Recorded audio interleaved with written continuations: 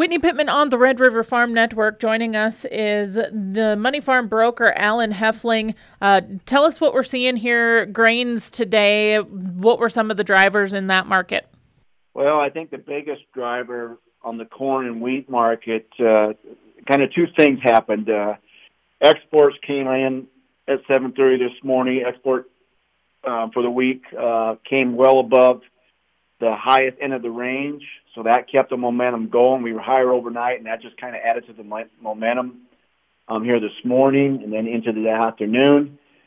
But the thing that really sticks out on the corn market especially is that we had first notice day this morning, and the reason why the market was going down earlier in the week is because we had people either rolling out of the December and buying the March or just completely getting out. And believe it or not, there was no deliveries today. So that kind of caught the market off guard, I think. People were thinking that there was going to be deliveries, and there was no deliveries. So that just kind of had a vacuum effect, and we've got December corn up 11 cents right now. And on the livestock side of things, what are we looking at there?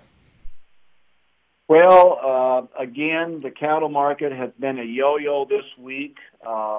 First 2 days of the week, we were down hard, then we were up hard, and we were up again yesterday, and the fourth day of the week here we're down. I think today was just a day of where the bears came in here, and they wanted to retest Monday, Tuesday's lows.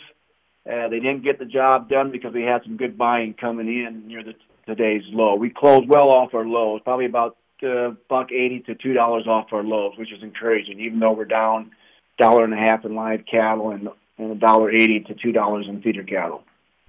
All right. Anything else to keep an eye on here as we move forward this week and into next? Obviously, the weather in South America is still somewhat supporting the beans, even though beans are a little lower this morning or this afternoon. There is a weather premium built into the beans. If the rains are disappointing over the weekend or into next week, we could see beans rally back a little bit.